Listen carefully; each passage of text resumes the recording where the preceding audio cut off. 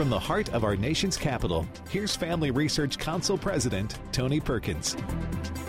Welcome, and thank you for joining me for this Tuesday edition of Washington Watch. The big story, a leak from the U.S. Supreme Court. Last night, Politico, a D.C.-based political publication, reported the Supreme Court is poised to overturn Roe v. Wade, sending the issue of abortion back to the states. Politico obtained a first draft of the court's opinion in Dobbs versus Jackson Women's Health. The draft, which has now been authenticated by Chief Justice Roberts, was written by Justice Samuel Alito. Washington Watch reporter Marjorie Jackson has been at the Supreme Court today, where abortion activists and pro-life supporters began gathering last night after the story broke.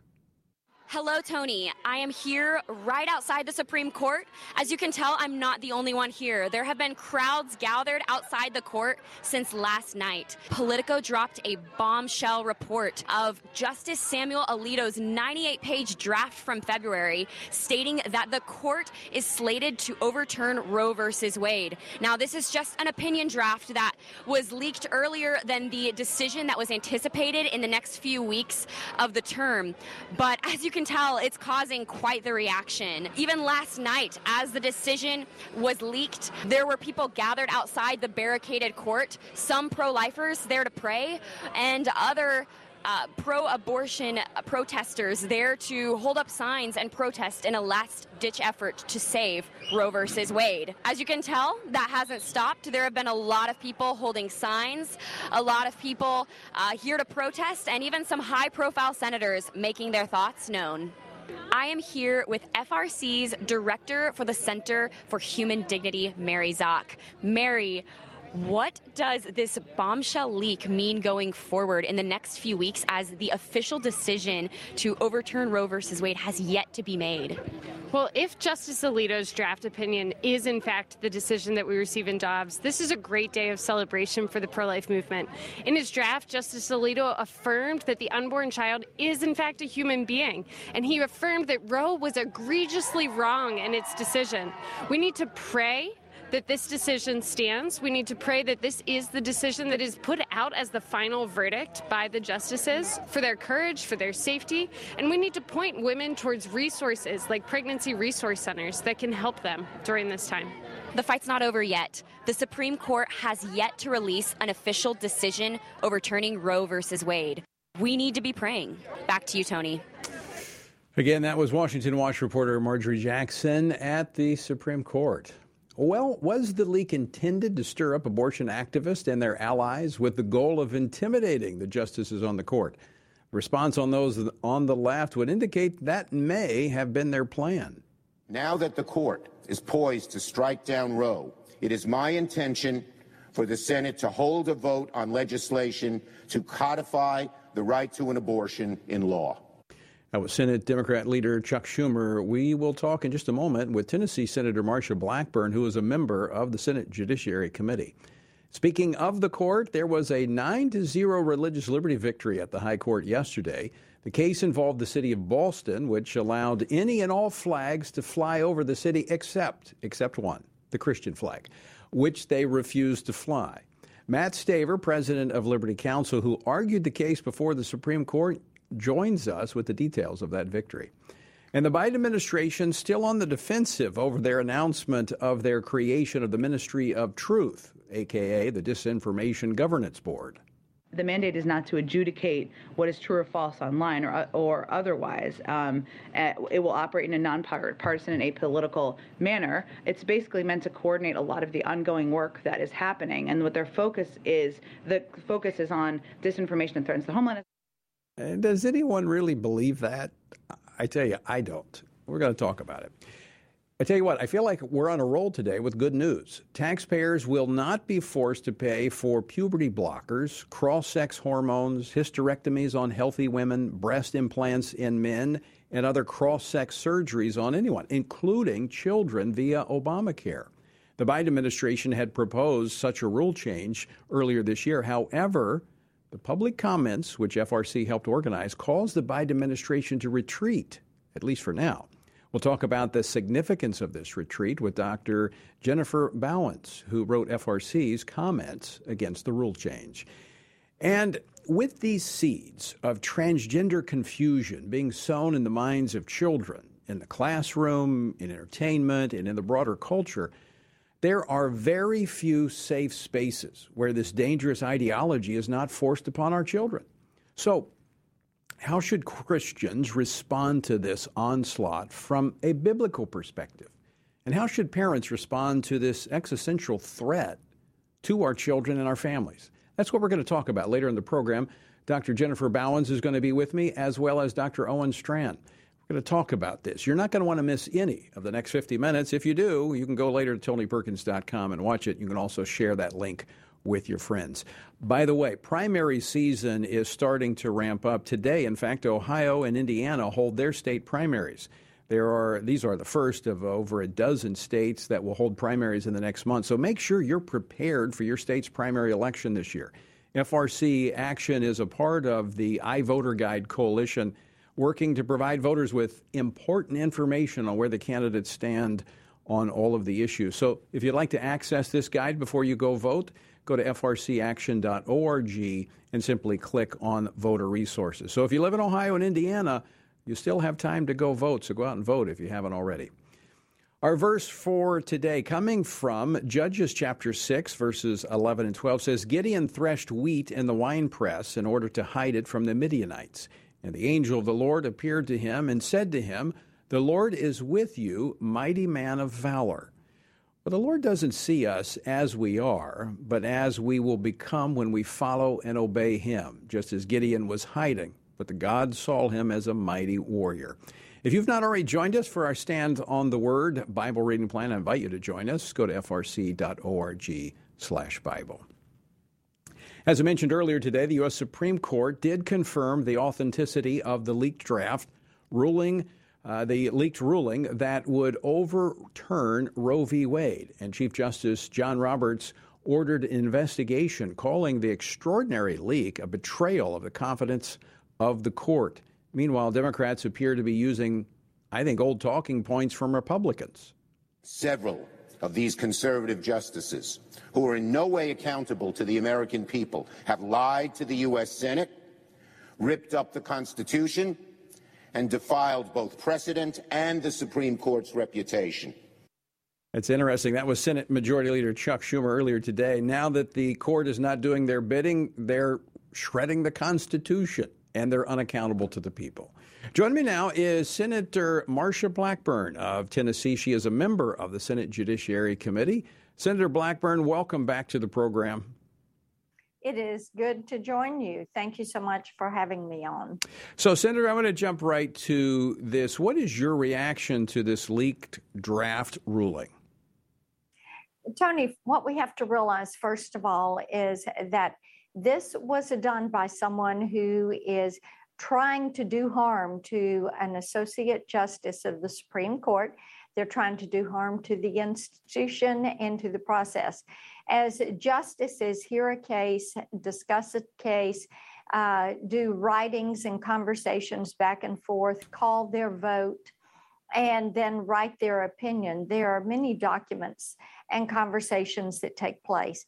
And having a leftist activist who was there, who is willing to risk their career on going ahead and exposing this, is something that does attack the integrity of the court. Justice Roberts is correct in calling for the marshal of the court to conduct an investigation, and whomever did this, and I am certain that they will know sooner rather than later, whether it's someone from the left or the right, then they should be punished to the full extent.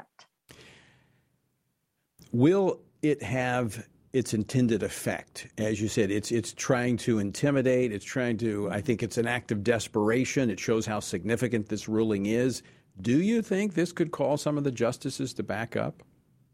My hope would be that justices who have cast their vote and held their opinion would hold that opinion. But I think what we have to do first, before we get to a decision, and there will be time to talk about that decision when it is rendered and talk about it in the appropriate time frame. But right now, what we have to look at is the damage that is done to the court. to the fact that you have leftist organizations, a lot of these leftist dark money organizations, Arabella Group, Demand Justice, and others that are looking at how they can influence the court. Basically, what they're doing is carrying out an influence, a malign influence campaign against the court. This is unprecedented, and that's why the individual responsible has to be held to account. We need to be able to depend on our institutions, and people have felt that the federal judiciary was an area where you did not have these leaks, that many times you have leaks that are coming out of the White House or coming out of Congress, leaks that are intended to hurt individuals or different policy discussions. But you have not seen that in the courts until today. That's a really good point, because this does fit with the pattern that we've seen from these dark money groups of trying to intimidate the court. Arabella, as you made reference to. You know, what's interesting, and maybe I missed it, but I did not hear any of your colleagues on the Democratic side of the aisle saying anything about the leak of the document. They were all up in arms about the fact that the court might take away abortion and send it back to the states to determine what the people want. That is so true. And at this point, I still have not heard one of my colleagues step forward and condemn the action of the leaker and support the Chief Justice and the court in finding out who did this and punishing them. I think it's also important to note, Tony, this does not ban abortion, as those on the left have taken to the steps of the Supreme Court today to declare that this would ban abortion, that it would end a woman's right to choose, which is really interesting to me, being that a few weeks ago in the confirmation hearing for Justice Jackson, they could not define what is a woman. But what they are doing is misleading. This simply sends the issue of how to deal with abortion back to the states, and it will allow the states. This is federalism. Send it to the states and let the various and separate states decide how they want to address the issue of abortion. You are absolutely correct, and they would not want the American people to know that. They are acting as if the court is going to do what the court did 50 years ago, and that is impose something on the American people. It's the exact opposite. Senator Marsha Blackburn, always great to talk with you, and thank you because you are a part of this decision and your leadership on the issue of life and so many other issues on Capitol Hill. Thanks for being with us today. Thank you. You know, she's exactly right. This goes back to the states, what we've been talking about. This goes back to state legislatures, closer to the people, and then the states decide. I was talking to a reporter today. I actually think what this does is it allows America to reach a working consensus on the issue of abortion, something we've not been able to do for a half a century because the court jumped in and imposed itself. All right, stick with us, folks. We're coming back on the other side of the break with another court victory that we know for certain. Yesterday, a victory on religious liberty. Going to be joined by Matt Staver next. Don't go away.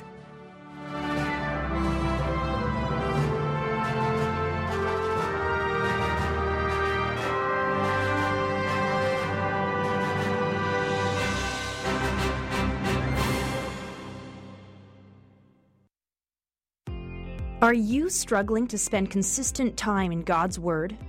Then join Family Research Council on an exciting journey through the Bible. FRC's 2-year Bible reading plan helps you to approach daily Bible reading with an intentional focus of diving deeper into the nature of God and how His Word speaks into cultural issues. By studying the Bible, we can see the grandeur of God unfold throughout the past. The Stand on the Word reading plan takes you through daily scripture in an engaging manner to help you stay grounded in God's truth. All wisdom comes from God, and He has given us the Bible as a way to understand the world. Start this adventure today with Family Research Council. When you sign up, we'll text you every Sunday with daily passages and questions that help prepare you for conversations with your friends and family. To begin this journey, visit frc.org/Bible. With the current division and confusion of our culture, it is so important for Christians to root ourselves in the truth of God's Word, so that we are prepared to give a reason for the hope that we have. For this purpose, Family Research Council launched the Center for Biblical Worldview. The center applies the Bible and the historical teachings of the Church to current issues. This helps Christians understand and live by a biblical worldview, know why Scripture must be authoritative, and equips believers to advance and defend the faith in workplaces, schools, communities, and the public square. The experts at the center address and provide resources on issues like religious liberty, abortion, voting, marriage, and sexuality. To access free resources like the Biblical Worldview series, go to frc.org/worldview. To get highlights of the latest work of the Worldview Fellows, including blogs, interviews, and publications, sign up at frc.org/subscriptions. At Family Research Council, it is important to us that we stay connected with you and that you stay informed. With the increase in tech censorship of conservatives and Christians, we've decided to be proactive to make sure we don't go completely dark due to censorship. That is why we've created a tech subscription platform. If we get canceled, you can stay informed and still find updates on faith, family, and freedom. How? Just text STAND to 67742 to sign up for our text alerts, and you will get FRC's content straight to your phone. Again, just text STAND to 67742, and you will get special alerts on the biggest stories of the day. You can stay informed with just a simple text. We want you to be able to stay connected with like-minded community and to always have access to our content. Stay connected and informed. Just text STAND to 67742.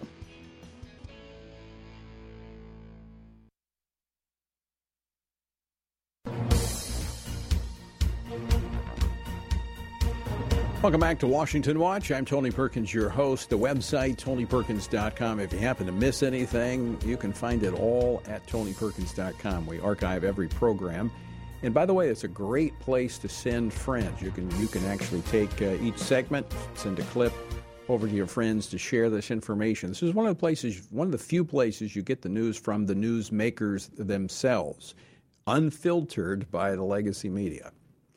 Well, before last night's major leak from the U.S. Supreme Court on the Mississippi abortion case, it was the 9-0 ruling by the court on a viewpoint discrimination case out of Boston that was actually making all the headlines.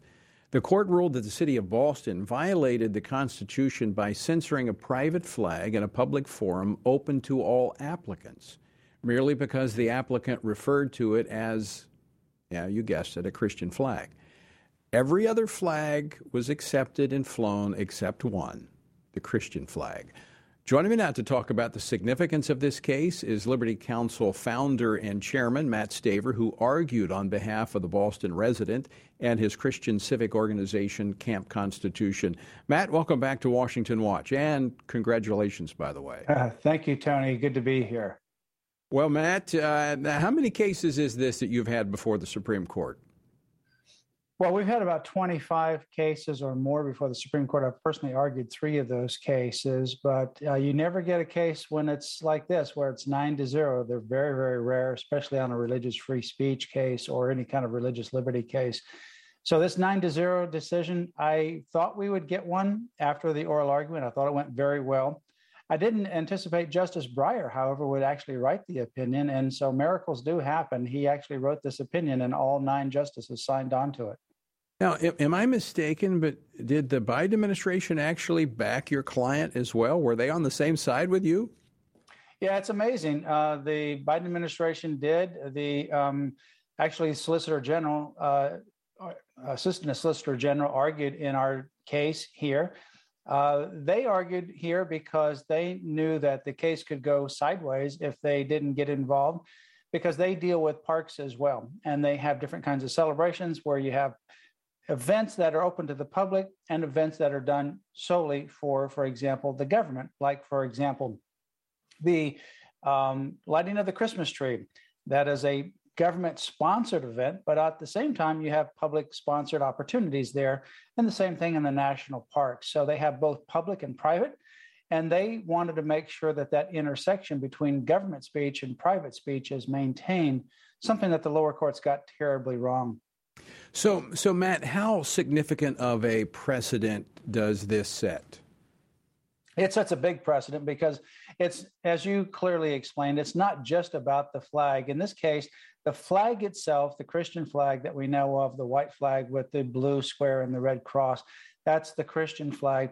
And that was part of the celebration for Constitution Week. The flag itself was not the problem, Boston officials said. You could fly that flag, just don't call it Christian in the application. So it was the viewpoint of that flag. If you secularize the flag, even if they said you called it Camp Constitution flag, we would allow it. But if you deem it to be Christian, it's not allowed, even though the symbol stays the same. So it really is much broader than flying a flag in Boston or on any flagpole. It's about excluding Christian viewpoints from a public forum, whether it's in Boston or someplace else, whether it's after school for a Bible club, whether it's use of a common community room or a bandshell of a public park. I mean, this case was so viewpoints was unconstitutional. Well, it was so blatant. I mean, I think there was like 268 applications that had all been approved, every single one of them. Only one was denied, and it was your client? Yeah, for 12 years, they had no denials, no review of the content until we came to this one, and they said no. And the only reason they did is because of the one word, the word Christian, in the application. So it was very blatant. They did not hide that fact, interestingly, but they defended it and said, well, you know, even though we say it's a public forum, and even though our policy says it's open to all applicants, and that's how we've practiced it for 12 years, we've never denied an application. We've had pro-communist and anti-communist flags back-to-back by private groups. We've had all kinds of diverse issues. We're not going to allow you, Christian viewpoint, because this is now government speech. So the implications of this is in a public forum that's generally open, like, for example, school facilities after school for churches to rent or Bible clubs or whatever it may be. When those are open to the general public and secular groups can use it, then when the Christian group wants to use it from a Christian perspective, speak about or meet about from a Christian perspective, the government, as in this case, shuts the door and says, no, you're not welcome because we can censor what we want to. And they're unashamed about censoring Christian viewpoints and religious freedom because they say it's government speech. We can do what we want to. That was the big case that was before the Supreme Court. And that's the implication. And that's what attracted the Solicitor General of the United States' attention. Well, again, Matt, I want to congratulate you and as well as thank you for being out there fighting for religious freedom. And looking through some of the information coming out of that case, it sounds like the opinion may have been stronger if one of the conservatives had written it because Clarence Thomas and Samuel Alito didn't agree with part of the reasoning of the majority, but they agreed with the outcome. Matt, always great to be with you. Thanks so much for joining us. And again, thanks for the great work you do. Thank you, Tony. Always a pleasure to be with you. All right, Matt Staver. Look, you guys, these groups that are out there defending religious freedom have never been more important. I mean, we work with it. We work on the policy. We work on promoting what they're doing. We give them a platform. But those are the guys that are in the courtrooms. They're taking on the clients. Alliance Defending Freedom, Liberty Institute, Liberty Counsel, Beckett Fund. There's others. But I am so grateful for them. And there's never been a time like we have now where we have to fight for our freedom. But with these courts that we have now, with constitutionalists, originalists on the courts because of the Trump administration, we've got a chance to defend our freedoms. All right, don't go away, folks. We're coming back with more Washington Watch on the other side of the break. Still a lot to come.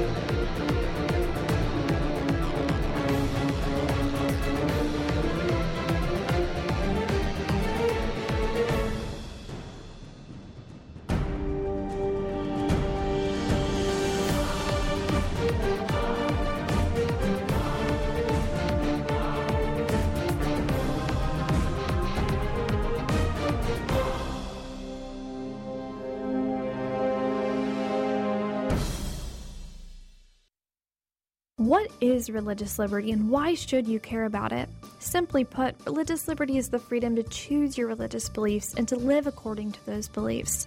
Why should we care about this freedom? At Family Research Council, we care about religious freedom because we believe that it is an inherent human right that all governments have an obligation to protect. Tragically, not all governments do. Religious persecution is a tragic reality around the world that is not often acknowledged by the media, even though attacks on people of all faiths continue to increase globally. In Scripture, God calls Christians to pray and care for the persecuted church, the downtrodden, and those who cannot help themselves. Therefore, we must be advocates for those persecuted for their faith. To access Family Research Council's latest resources and to learn more about religious freedom and what you can do to help the persecuted, go to frc.org/religiousliberty. Do you want to be able to stay up to date on conservative news? Are you looking for Christian resources to help you stay politically engaged? Then download Family Research Council's Stand Firm app. With all of our content available at your fingertips, you will conveniently be able to stay up to date throughout your busy day. The Stand Firm app will give you access to a variety of resources, such as our most recent episodes of Washington Watch with Tony Perkins, tweets and other social media posts, and our latest blogs, updates, and publications. Additionally, you will have the opportunity to take action and make your voice heard by contacting your elected officials on the issues that most concern you. Visit the App Store on your smartphone or mobile device and search Stand Firm to download Family Research Council's official Stand Firm app.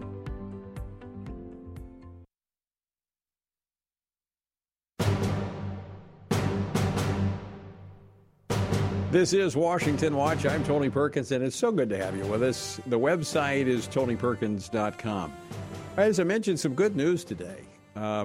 Even in the midst of a Biden administration, there's actually good news. We've got the court decisions, the pending court decision, the one that came out yesterday, and now the Centers for Medicare and Medicaid Services, CMS, a sub-agency of the Department of Health and Human Services, and we live up here in an alphabet soup. We got all these different acronyms. Well, they've abandoned their plan to force millions of taxpayers to pay for other people's gender transition procedures. Now, in the final rule that was released last Thursday, CMS dropped the proposals, which we here at the Family Research Council have been actively pushing against. Joining me now to discuss this is Dr. Jennifer Bowens. She is the director of the Center for Family Studies here at the Family Research Council, who authored the comment that FRC submitted to HHS back in January in opposition to the proposals. Jennifer, welcome back to the program. Thanks for having me, Tony. So explain what they were trying to do, and then we can talk about the significance of this retreat. Yeah, in short, basically they wanted us to pay for gender transition surgeries, procedures, hormones. They wanted us to basically back this ideology. And I can't tell you what a relief it is to realize that my tax dollars are not going to these kinds of procedures. Now, this is something that has permeated the Biden administration. Everywhere we turn, they're pushing this whole transgender agenda. So backing off from this rulemaking process, which this was a part of, if I'm not mistaken, part of Obamacare, right? Correct. So they're backing away from this. Why did they back away since they're so committed to this? Well, I'll tell you one thing that's kind of interesting just in the whole process of submitting this comment is that normally you have about 60 days. Well, this administration basically gave us a third of that time, and then they lumped it in the midst of a holiday. So as my friends across the pond would say, that's a little cheeky, to say the very least. So one of the things that, to their benefit, is that by doing what they just did, by backing off this rule, they don't have to respond to our comments. Because one thing that happens with the federal government is that when you propose a rule, you have to, by law, make substantive comments to the comments that were submitted to you on this rule. So they don't have to respond to our questions about the faulty science. They don't have to remark in a substantive way. So let's kind of game that out, why they might wanted to have avoided responding, because then you get into not really a political debate, but it has to be a scientific debate. And we expose what's behind the curtain. That's right. I mean, they're gonna try again. I mean, this isn't over by any stretch, but they never go away. Yeah, this is their number one agenda, or at least it sure seems like it. And the science behind this ideology is really flimsy, and so to respond in any substantive way would require more effort than just a few talking points and a few flashing of a study here and there to say that the debate is over. It's far from over. Now, Dr. Bowens, you wrote the response for FRC, but also we encouraged others to respond across the country. What type of response did they get to this proposed rule change?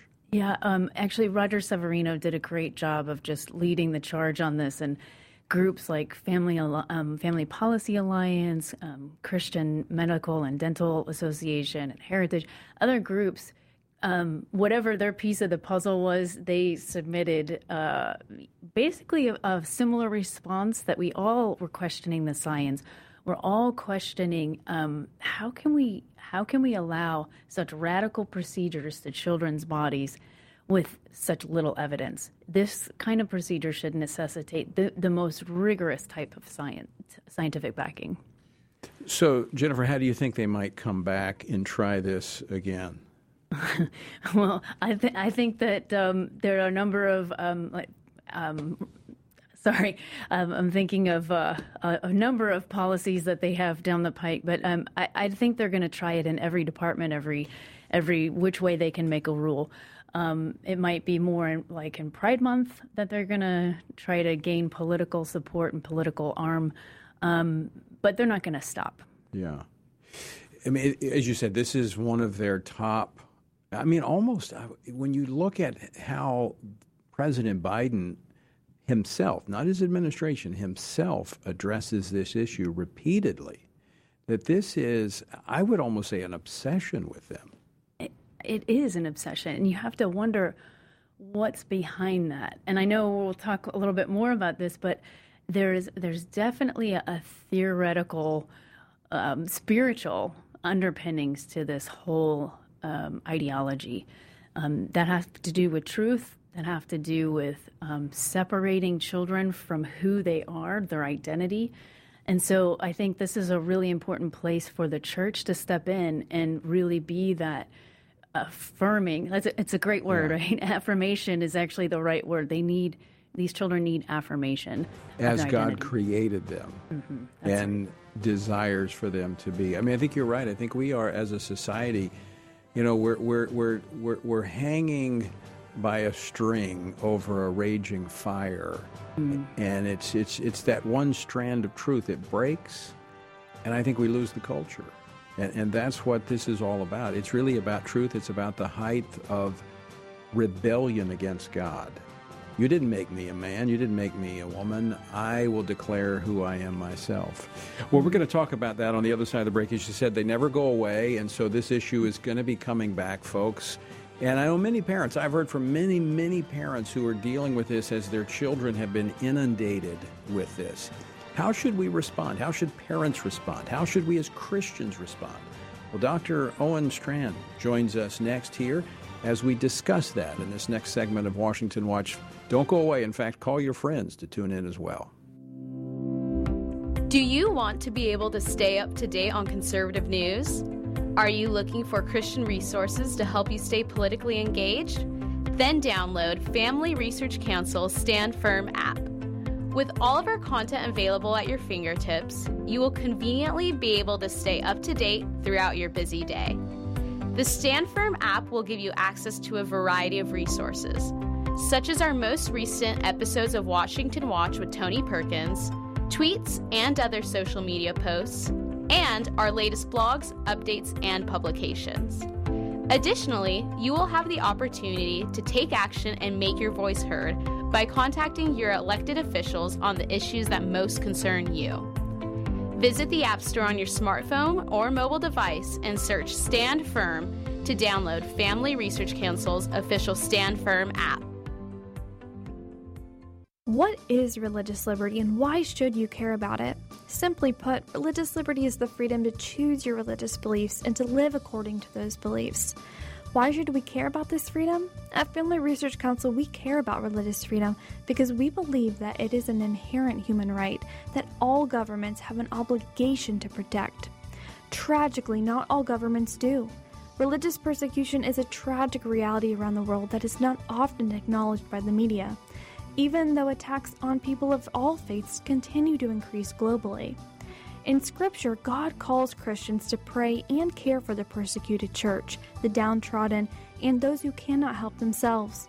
Therefore, we must be advocates for those persecuted for their faith. To access Family Research Council's latest resources and to learn more about religious freedom and what you can do to help the persecuted, go to frc.org/religiousliberty. Attention university students. Are you looking for an internship that will help you grow as a Christian leader and allow you to positively influence the culture? Then Family Research Council's internship program is for you. FRC's life-changing 12 to 15-week internship program will prepare and equip you for the next step in your professional journey.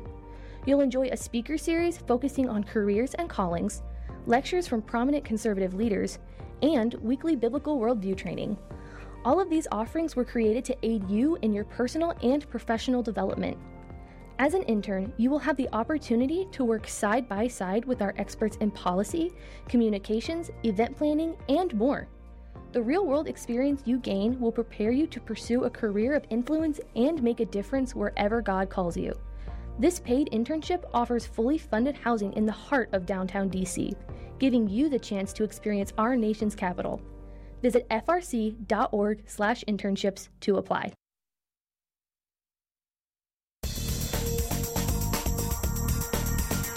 This is Washington Watch, and I'm Tony Perkins, and I am glad that you are with us. The website is tonyperkins.com. Lots of resources there for you. As we talked about yesterday, Rachel Levine, the Assistant Secretary for Health in the Department of Health and Human Services, spoke over the weekend at the annual LGBT Focused Out for Health Conference in Texas that was held at the Texas Christian University in Fort Worth.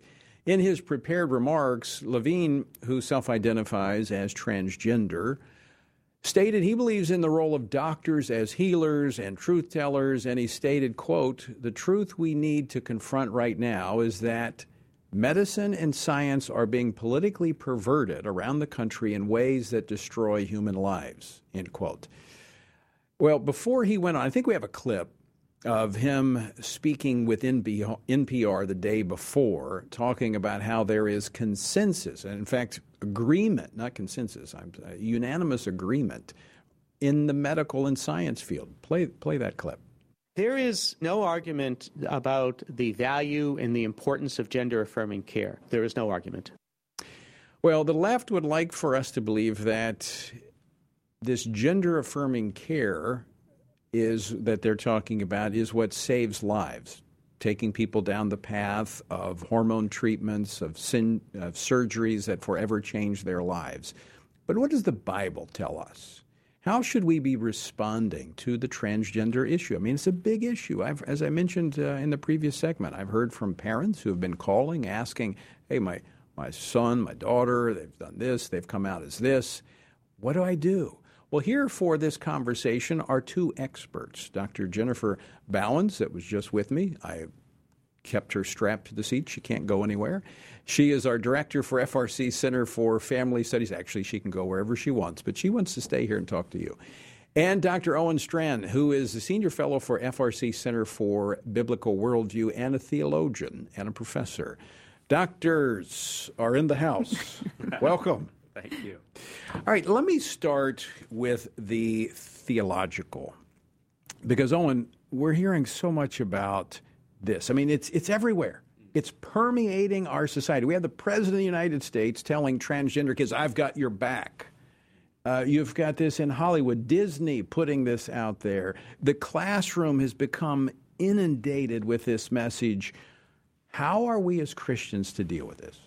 We're to deal with it by recognizing that fundamentally our task, Ephesians 4:15, is to be those who are speaking the truth in love. So we don't start from feelings. We don't start from saying what the other side wants to hear, what any sinner wants to hear, what we ourselves want to hear. We start with the truth of God's word, and we work from there. And the truth of God's word is that God has made us either a man or a woman, male or female. He's done so for his glory, and so we will flourish and thrive when we not only recognize we are a man or a woman biologically, but live as such. But let me push back a little bit and play. I don't think in this program I want to say devil's advocate, but let me push back a little bit and say, oh, that's the Bible. That doesn't speak to the issues of our day. But wasn't there some examples of this gender confusion in the Old Testament? There certainly are examples that you can find even in the Deuteronomic law. For example, Deuteronomy 22:5 forbids a man wearing a woman's coat or a woman wearing a man's coat. And so why would they bring that up if that wasn't an issue? Because it was an issue. It shows you that what we call gender dysphoria really begins in sin. We don't talk about it that way today. We don't trace it back to a moral cause. But honestly, this has been a problem since the fall of Adam and Eve. And so the only way to truly help people who are experiencing what we call gender dysphoria is to go back to the Scripture and to go back to God's design and to go back to the good plan of God for men and women realized in the gospel. Jennifer, I want to bring you into this conversation because you've been both a professor and a practitioner when it comes to dealing with trauma and dealing with just emotions and feelings and all of these things. Do we help people by playing along with their concocted reality? No, we don't help them. Sometimes we have to come to the place where we affirm them, like that your feelings are real. We're not dismissing what you're saying, but we're also not going to just agree with what you're saying and say that keep going down that path. I want to be an empathetic listener. I want to make sure that I'm understanding what person's feeling, where it's coming from. So I don't want to just, put up walls and say, no, that's not the way. Yeah, I mean, you validate the feelings in terms of, look, I hear what you're saying, but I can't say that it's true. That's right. I mean, if someone says, I feel like I'm Batman, and I can, or I'm Superman, and I can leap tall buildings, and I can run fast. That's fine. You might feel that way, but don't try it. Yeah, exactly. It could be dangerous. Yeah, I feel like I can dunk, on a basketball court, but that ain't true. Yeah, I think you better stay in the classroom. Yeah. So when we look at this from a standpoint of parents, let's just kind of be very, very practical here because, again, given the fact that our kids are being inundated with this 24/7, let's just start very practically speaking. All right, how do parents, number one, how do they protect their children? How do they keep them from being permeated with this destructive message? I'm going to go to you first, Owen. Well, the first duty we have as a father or mother is to teach our kids the Scripture, is to teach them the biblical worldview. So fundamentally, there are a lot of obstacles to Christian faith in this world, and our kids are going to feel the wind in their face at some point. But if we tie them like sailors used to do in ancient times, if we tie them to the mast of God's Word, we give them a solid foundation. We can't save our kids. I can't save my precious 3 children at home in Arkansas.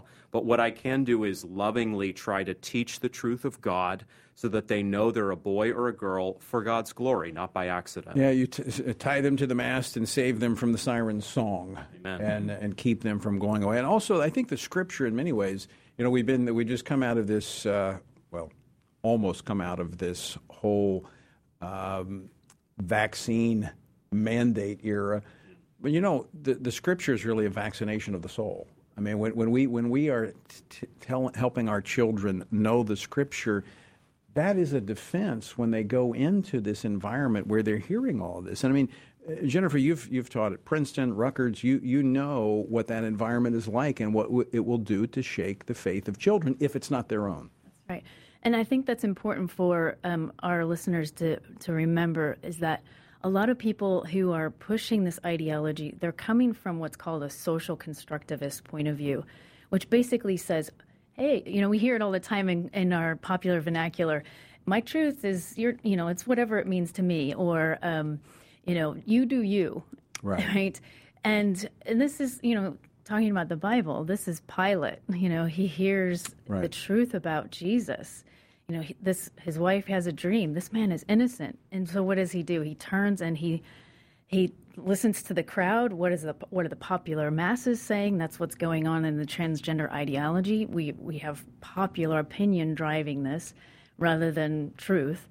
And he is able to wash his hands and basically send the Messiah to crucifixion because he's willing to say what is truth.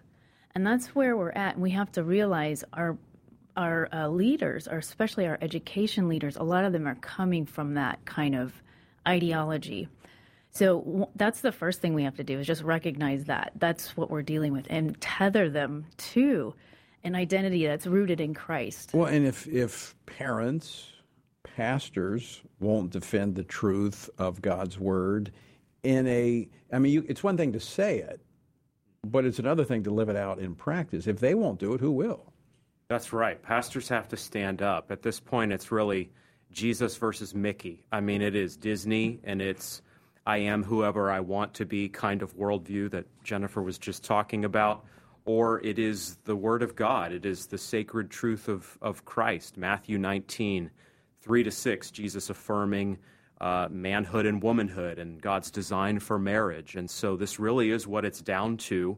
And we've got to train our children in understanding that it's a glorious thing that God has spoken. God's truth isn't just true, it's good for us. Yeah. And if we can communicate that, that will help. So, Owen, what if you have a son or a daughter that comes out and says, I'm now a lesbian, or who knows what they could be these days? Yeah.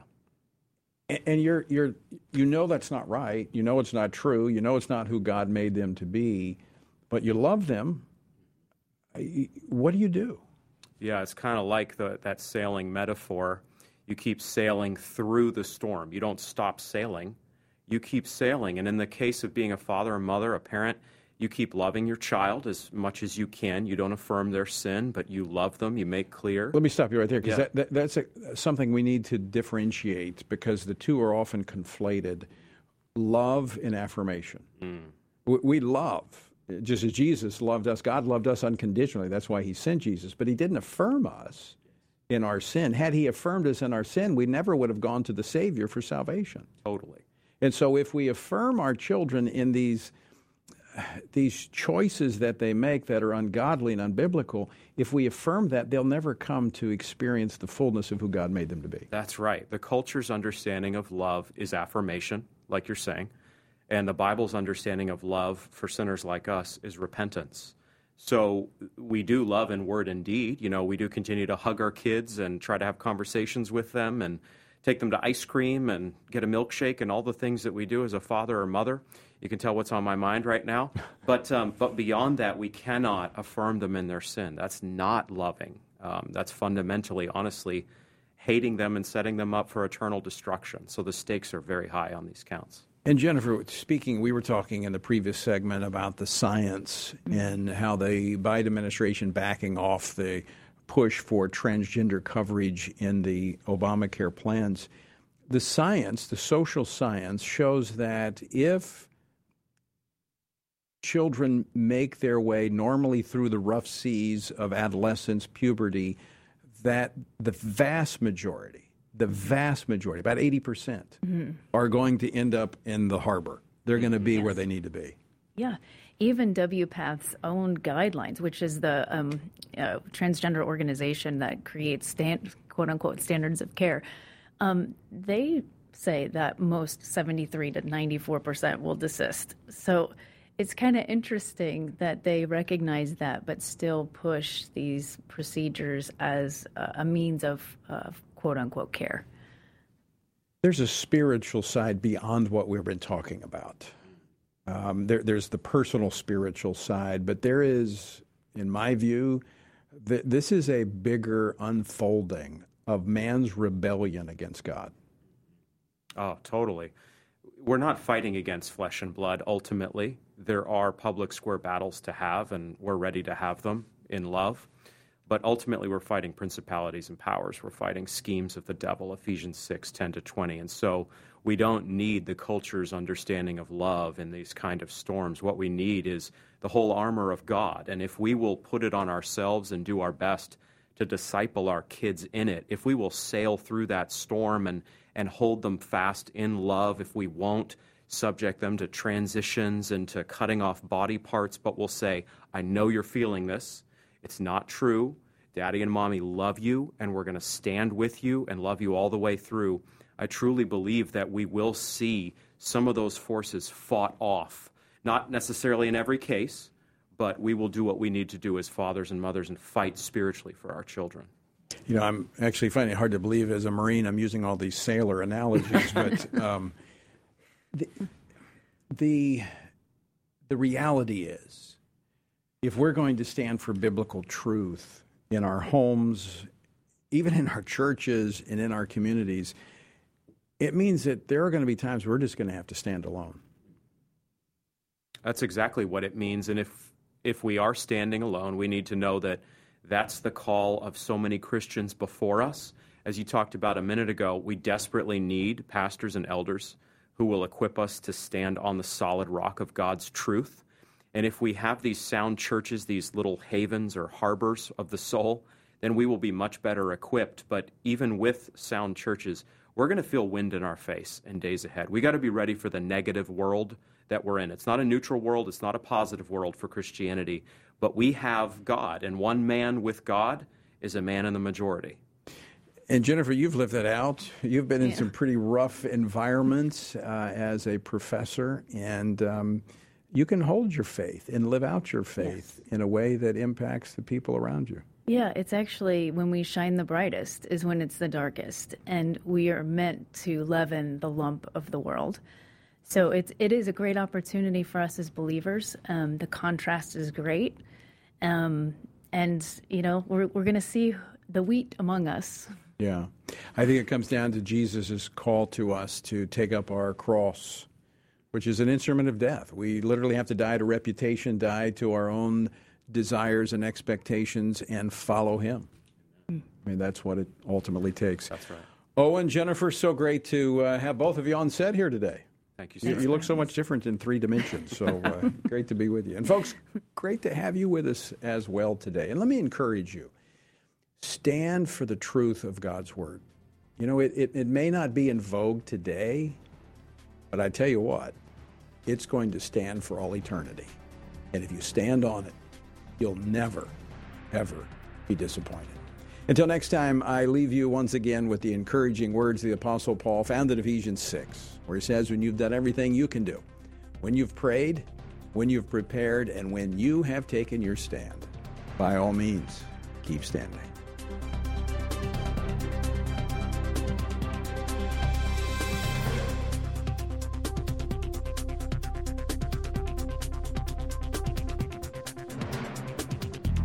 Washington Watch with Tony Perkins is brought to you by Family Research Council and is entirely listener-supported. Portions of the show discussing candidates are brought to you by Family Research Council Action. For more information on anything you've heard today, or to find out how you can partner with us in our ongoing efforts to promote faith, family, and freedom, visit TonyPerkins.com. Also, to leave a comment about Washington Watch, call our watch line at 1-866-372-7234. That's 1-866-372-7234.